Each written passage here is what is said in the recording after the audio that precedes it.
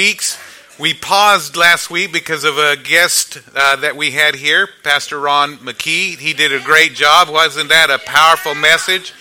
And today we're going to pick up where we left off, and this is the last message in the installment that of this series that we're doing, and it's called Obsessively Give Generously. And we've been talking about the importance of generosity and how it affects our lives, but most importantly, what we're trying to do is we're trying to make disciples. We're trying to help people become fully committed disciples, because that's one of our missions as a believer, is to go make disciples of all nations. And so this is part of it. If we examine, when we examine Scripture, we see that generosity is part of a discipleship trait. And it's something that we all have to learn and need to learn if we haven't learned, and walk in it. I've said this in the past, that we're taking steps. It's not something that you're going to arrive to automatically. It's going to be something that you grow into. And so if you're not there today, don't be condemned. Just know that there's room for growth, and there is for all of us. And so I want to take you to Matthew chapter 28, verse 18, first of all. It says, "Then Jesus came to them and said, 'All authority in heaven and earth has been given to me. Therefore, go and make disciples of all nations, baptizing them in the name of the Father and of the Son and of the Holy Spirit.'" Get this, "teaching them to obey everything that I have commanded you, and surely I am with you always to the very end of the age." Now notice, one of our responsibilities is to teach people to obey all that Jesus has commanded. And so I want to talk about a disciple's obedience today, and how our obedience will make a world of difference in our lives. God intended for our lives to shape and begin to take a certain design, and the design of our life will never come about without us being obedient. If we'll be willing and obedient, we'll eat the best of the land. And so it takes obedience in our life in order to accomplish the will of God, the plan of God, the purpose of God in and through our life. How many of you understand that? And so there is a disciple's obedience that we need to capture in our life. And so I'm not going to go back and recap all the different messages that we've done on this series. I encourage you, if you haven't caught them all, to go back and listen to them, because every one of them are important. Every one of them is like a mix of an ingredient that builds generosity in our life. And it just does. It produces in our life. When I talk about generosity, I think one of the biggest things that people struggle with is the what ifs. What if I become generous? And what if I don't have enough? What if I give and Scripture doesn't prove out in my life? What if? What if I get taken advantage of? What if, all these what ifs. Can I tell you that you're to be led by the Word and by the Spirit of God, and not by fear? Most people are led by fear, led by emotion, and not led by the Word of God and by the Spirit of God. So you've got to settle the fact of how you're going to be led, because fear is never going to take you down a path that's going to produce the best in your life. Fear is always going to take you down a path that's always going to leave you lacking. And so you don't want to be led by fear. You're going to be led by something, by the way. Every one of us are led by something. And so we need to determine in our lives that we are going to be led by design, or we're going to be led by default. By design, we are led by the Word of God and by the Spirit of God, because we purpose to focus our minds and our hearts on the things of God.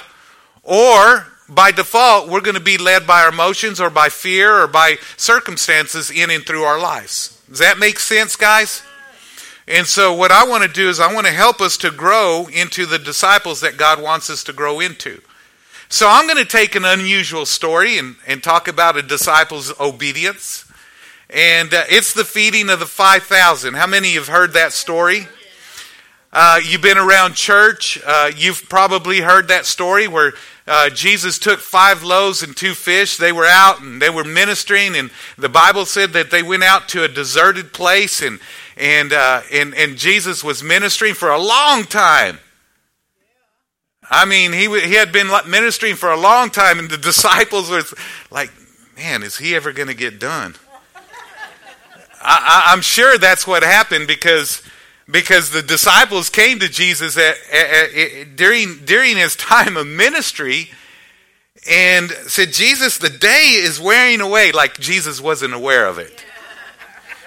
It's like, man, these people are getting hungry. We need to send them away to the nearby cities, and because we're in a deserted place here, and there's no food to feed them. You know what it was? The disciples were hungry. The disciples were wanting to get home and watch some football. I think that's probably what it was. And they were wanting to feed their stomach. Now, these were young men. You may not understand this or know this, but the majority of Jesus' disciples were teenagers. I mean, as far as I know, Peter was the only one that was not. And so they were young people. And let me tell you something about teenagers. They like to eat. Let me tell you something about men. They like to eat. Isn't that right? Women do too. You're right. And I don't need any help preaching.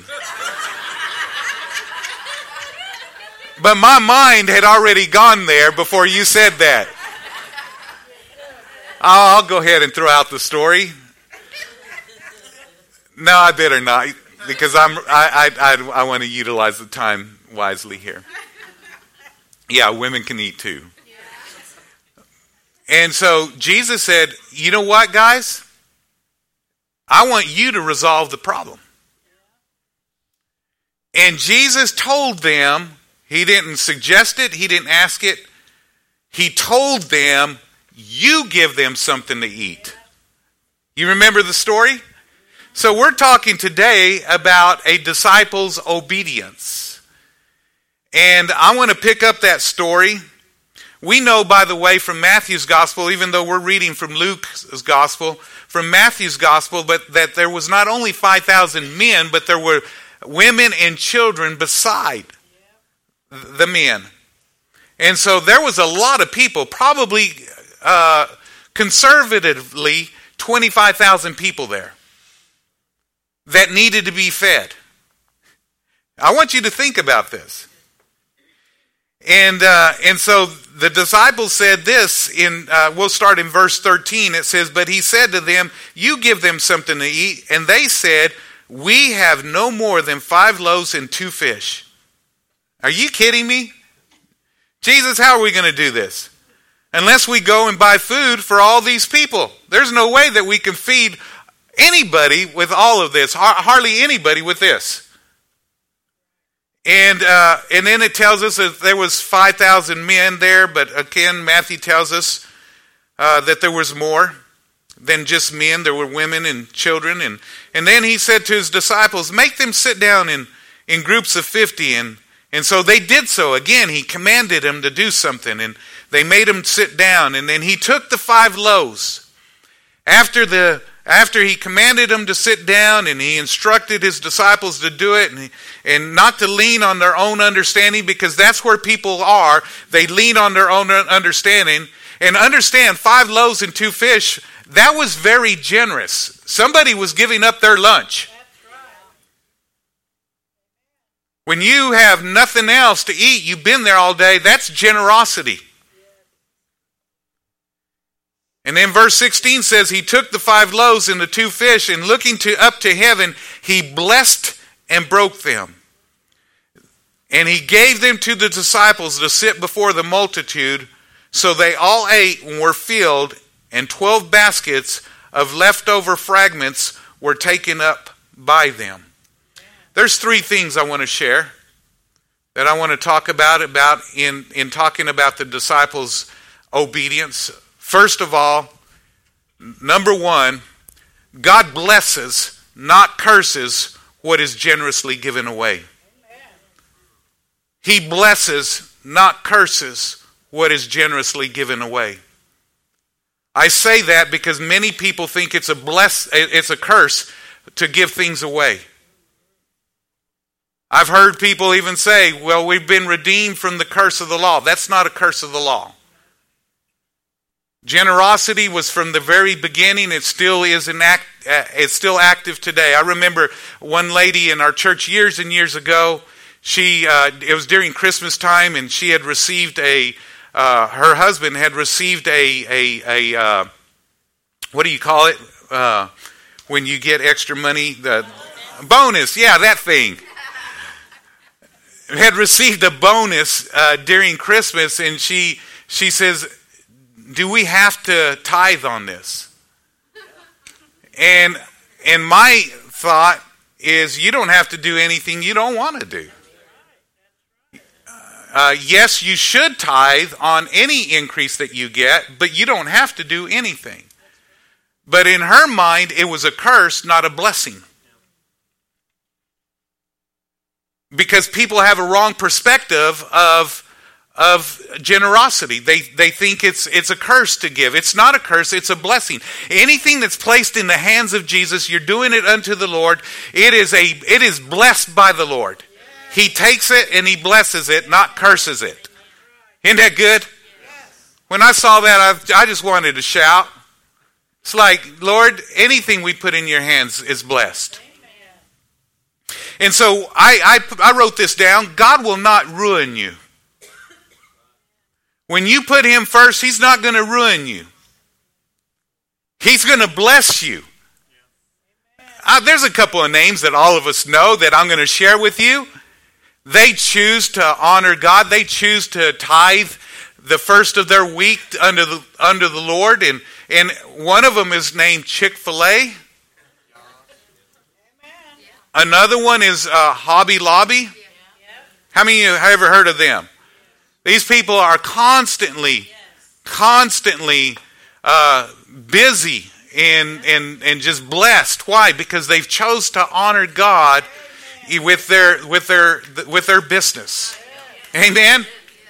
It's good stuff. And Jesus said it this way. He says it's more blessed to give than to receive. It's a blessing.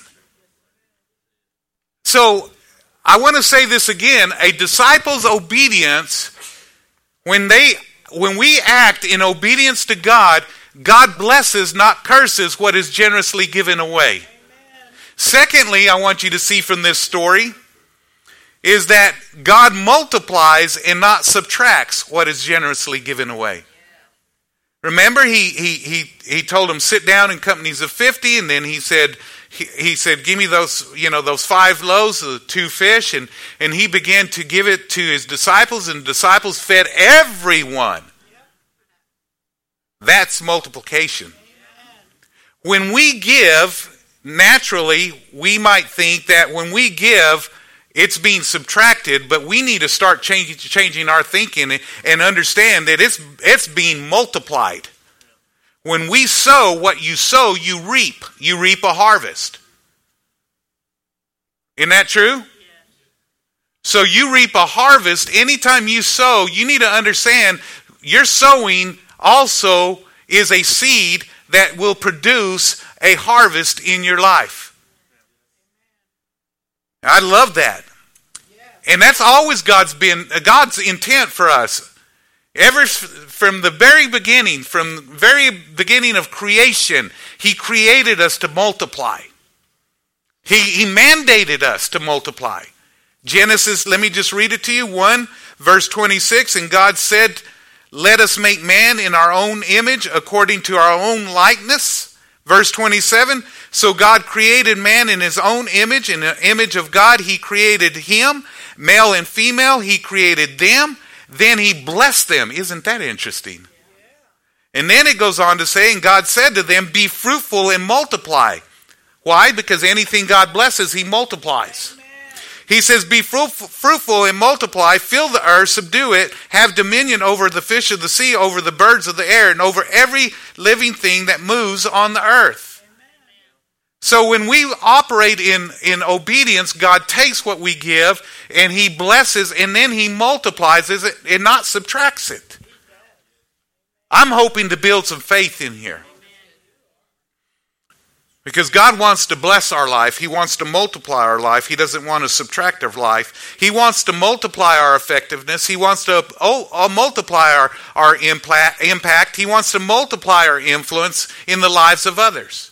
Our generosity ought to make a kingdom impact. It ought to help advance the kingdom of God. And I'm not talking about just giving to the church, although that's vitally important. We can do so much more when we all come together and do our part. But I'm going to say this too, there ought to be people that you ought to be generous towards because God wants to reach them, and it's through your generosity that it makes way for you to have a voice in their life. Amen. So that you can lead them to Christ. So we need to be generous. I love that. Generosity enables us to reach far and to accomplish much. I received a letter from one of our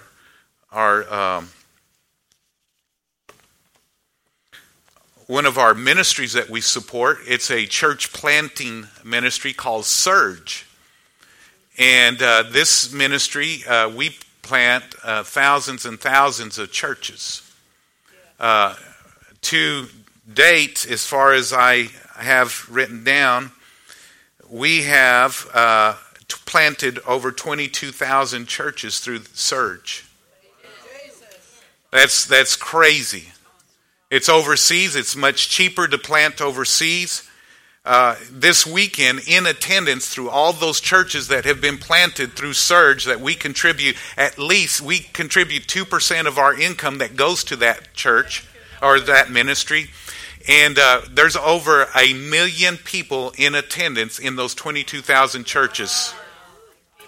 Isn't that crazy? Multiplication. The impact we have. And so I got a letter from him, from his ministry, and to date this year, we have already planted 58 churches. And we're just at the beginning of the year. And we're talking about across the world: Brazil, China, Cuba, Honduras, India, Indonesia, Libya, just South America, South Asia, China, just Cuba, all over the world. We are planting churches. It's just multiplied. God takes the little and He does so much more than what we can do. Let me just say this. Now, that's what we do through a church. But individually, there's no telling. When you're reaching out to people that are unchurched, that are far from Christ, and you're just being generous, and you just buy their meal, or you're in a grocery store and God prompts you to buy somebody's groceries that's in line because you just because He's leading you to do that. And you're not trying there to figure out what He's trying to do. You're just being obedient, a disciple's obedience, and you're just following through and doing it. The impact that can happen. Could be the next Billy Graham that you just reached. That's touching the world. We've even created some cards, some business cards that say, and they're on the welcome center counter. It says something extra to show that Jesus loves you. It says that on one side, and it just has our name and our website on the other side. That's all. And I've heard of miracles and miracles that have taken place over the years through other churches that do something similar. Where somebody's in line and they're buying their meal and they hear somebody behind them that's placing the order, and they say, "Hey, let me buy their meal," and they give them a card like this. And I've heard of one testimony that somebody was getting their last meal and they were going to go eat it, and for some reason they were going to go take their life. They handed them a card, and it says something extra just to let you know that Jesus loves you. And they eventually got saved and turned their life because of that one Happy Meal or whatever it was that they bought. There's no telling what God can do in and through our lives. Amen? Thirdly, God returns and not keeps what is generously given away. While I'm giving this point, Bob, would you grab a mic, sir? I'm going to have you share something today. I hope you don't mind. And while you're doing that, let me just say that God, when you give to Him, it's not His intent to keep it. It's His intent to bless it, multiply it, and give it back. So God returns it. And I want you to see in Luke chapter 9, verse 16 and 17, then He took the 5 loaves and the 2 fish, and looking up to heaven, He blessed them, broke them, gave it to the disciples, set it before the multitude, and multiplied it. And then they all ate and were filled. And get this, here's what He gives back. 12 baskets were left over. 12 baskets. And now we're talking about 2 fish, 5 loaves, now 12 baskets. Sounds like a good return to me. Luke chapter 6, verse 38. Let's read this.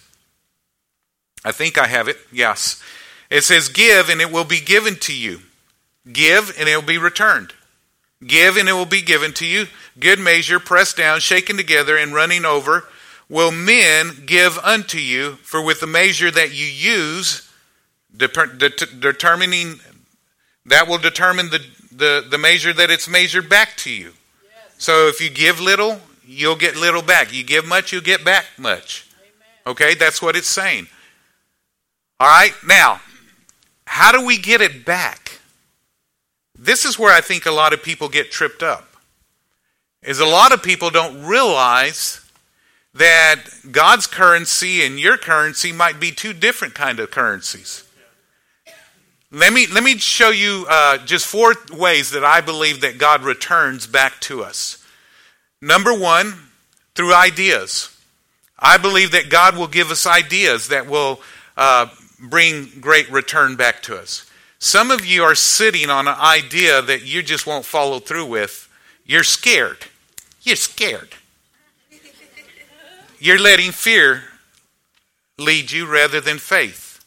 I believe God puts witty ideas in people's minds and hearts that they need to follow through with, and if they'll just follow through with it, then they'll start taking steps. And it'll take some time, but you'll eventually see it flourish and produce in your life. You'll never know if you sit on it. But I believe ideas. Secondly, I think that God also gives opportunities. I think there are many opportunities that are out there that we're just not seizing. We're waiting for God to bring that return to us through, I don't know, maybe through the ravens coming and dropping it at our front doorstep or something, you know? We're waiting for somebody to come and say, hey, God's dealt with me and to give you this or whatever. But no, God usually gives you opportunities. And it's through those opportunities that God blesses you back and returns it back. Let me give you another one. And it's connections. I believe that relationships is key. I think that sometimes God will connect you with one person to get you to maybe another or another or another to get you to where you eventually need to get. And it's through that relationship that you end up with that God somehow blesses and multiplies and brings it back to you. Amen? Let me give you one more, and I believe this is key that we need to believe for because God wants us to believe for, and that's favor. That God just gives us favor. All right. All that said, I'm not trying to get anything out of you.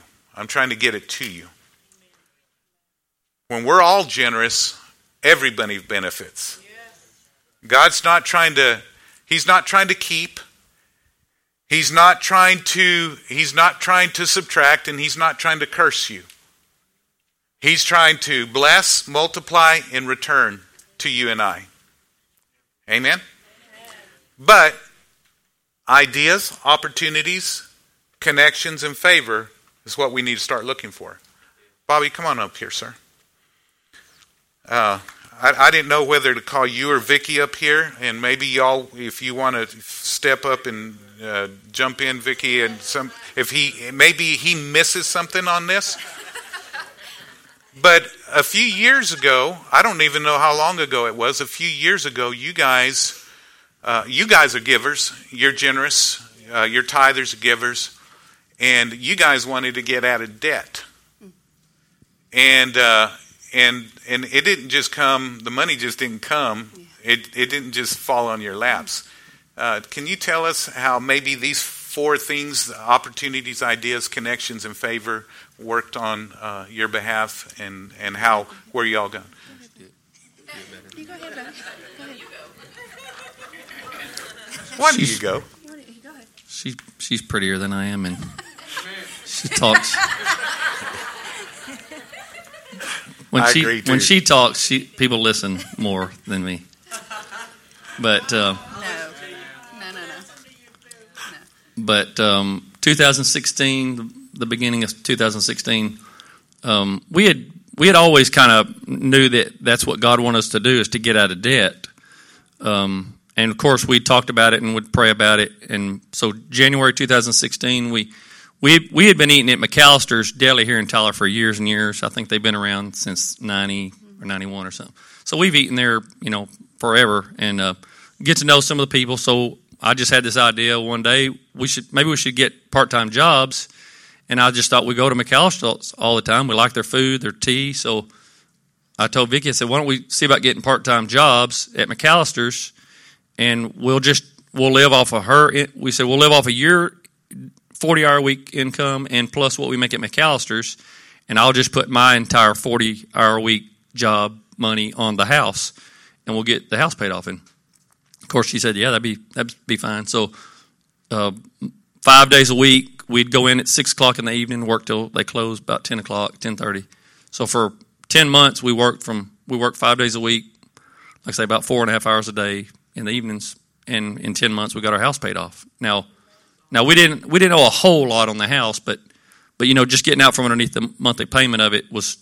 And when we thought about doing it, I didn't really think it would be that big of a deal. But when we got the house paid off, we kind of quit for a while at McAllister's, and then a few months went by, and we went back, and then we paid everything off. We paid we had a couple of cars that had a little bit on, and a credit card, a small credit card, and so we paid everything off. So as of right now, we're completely debt free. And when you think about it, it doesn't really seem like that big of a deal. But now that we're in that situation, just knowing the freedom that it gives you, just knowing that you're more, when all of your check comes in and you don't have to spend it on anything. I mean, of course, our utilities, stuff like that, but it just is there's just a kind of a freedom to it. And so we just kind of use that idea. You want to say something? Why don't you say something? It was awesome. One thing that he had said, and one thing Pastor Marvin said, and when I was up here and we were exhorting during the worship time, and we were talking about, or I made mention of, we're picking up our feet, we're moving. When I was sitting over here, Pastor Marvin, you were speaking, I felt in my spirit, go the whole mile. Just pick up your feet and just continue walking. Just continue walking, whether it's a whole mile, whether it's 1,000,000 miles, whatever it is. And if you have to be a servant walking those miles, continue walking in that. Continue walking in what God has called you to walk in. And just the joy and the freedom and whatever comes at the end of that, just continue walking. Don't walk a block and say, I'm giving up. Don't walk like 3/4 of the mile and give up. When you reach the end of that mile, you don't know what's at the end of that mile, what God has for you. So just continue walking. Keep walking it out. Amen. Before you head out, I purposely left some room here because I think it's important that we understand that anybody can do this, and I believe with all my heart that God's not just singling out Bobby and Vicky. He's not just singling out a few people. I believe that he wants to do this for everyone. I think that ideas come. You said you guys were sitting there. You may not realize that I believe it's a God idea. And let's speak to this for a moment, because sometimes those ideas, those opportunities, those connections, those favor, sometimes you just get this thought, call somebody, and you don't even know why you're... And it's not that you're seeking money. You're just trying to be obedient, a disciple's obedience, because, the more blessed we are, the greater the blessing we can be, right? And so let's speak to the idea for just a minute of how people are struggling, I think, sometimes financially, but they're not looking for the supernatural aspect. They're not looking for God to instruct them. Sometimes it's hard, 5 days a week. I remember those days, and I purposely kept you guys' responsibilities and is to a bare minimum during that 10-month period. And so, because I knew that you were under that goal, and I wanted to see you guys accomplish it too. But let's speak to the idea about just recognizing, being sensitive, looking for God to speak to us. Is it something that you guys maybe can speak to and talk? Tell us something from y'all's heart in regards to that. I think first that your motive has to be right. If you're just doing it, so I can make more money to go buy stuff, if you're just doing it sort of a kind of a, there's nothing wrong with us having stuff, but you're only going to get. I don't think you're going to get as much help from God when your motive is to, especially if it's a little bit selfish, maybe, or stingy. Not that having good stuff is selfish or stingy, but you kind of have to put God first in it. There has to be, and that's with me and Vicki. We, our first motive was, let's get out of debt so we can give more to ministry, to church. The more that we pour our lives into church, the better church is going to get, and the better church gets, then that doesn't just make it better for me and Vicki. It makes it better for everybody. It makes it better for you guys. It makes it better for people that aren't here yet. So that was our main motivation, is, so that we have more to give to God, to give more to the church and ministry and serve Him. That's good. And when you do that, when you put Him first, then He'll make sure you have stuff. Vicki and I, we purposely have put God first, and that's what been our motive first, and we also have had things that we wanted. We prayed for a Corvette for 25 years. And when we got to a point to where it was easier for us to afford to buy one, then we would start looking. But we didn't ever get into a hurry and just jump out there and do it recklessly. You have to live beneath your means. You can't make $100 a week and spend $200 a week. It just doesn't. The math doesn't work, and it never will. So you have to live under your means for a while, and there may be a period of your life where it's a little tough and it's hard to live. I've told people before, turn your cell phone off, turn your cable off, stop driving. Stop driving your car so much. If you don't have to go to the mall, then just don't go to the mall. Just eat some beans, and don't go out and eat beans and eat beans and rice. Sometimes it's a little hard, but it just depends on your situation. Me and Vicki, we've always been tithers. We've always given. We've been here 24 years, and we've always given the first 10% of our income. And we have been times where we've wasted a little, probably, but for the most part of our marriage, we've been married 28 years, and for the most of our marriage, we've been pretty smart with our money and just saved. And so, you see, you got to kind of, again, you can't spend more than you make and just be smart with your money, but put God first. Amen. You have anything? I think God gives you more also. I think He gives you more than you expected when you went in. Like we went in to work thinking we wanted to get out of debt so that we could give more, but God gives us so much more. Like these kids that work at McAllister's, they love us, we love them, and it's just like, we don't have any children, but it's just like we love these kids so much, and they ask us for advice, and we go in and they love on us, and they just hug on us and tell us that they love us and things like this. And there's so much, God gives you so much more than we're just going in to pay this off, or we're just going in to get out of debt. God just follows that up with so much more than what we could have ever asked or thought. Amen. Thank you for letting me just call you out like this. 24 years of it, right? Love you guys. Bow your heads, would you?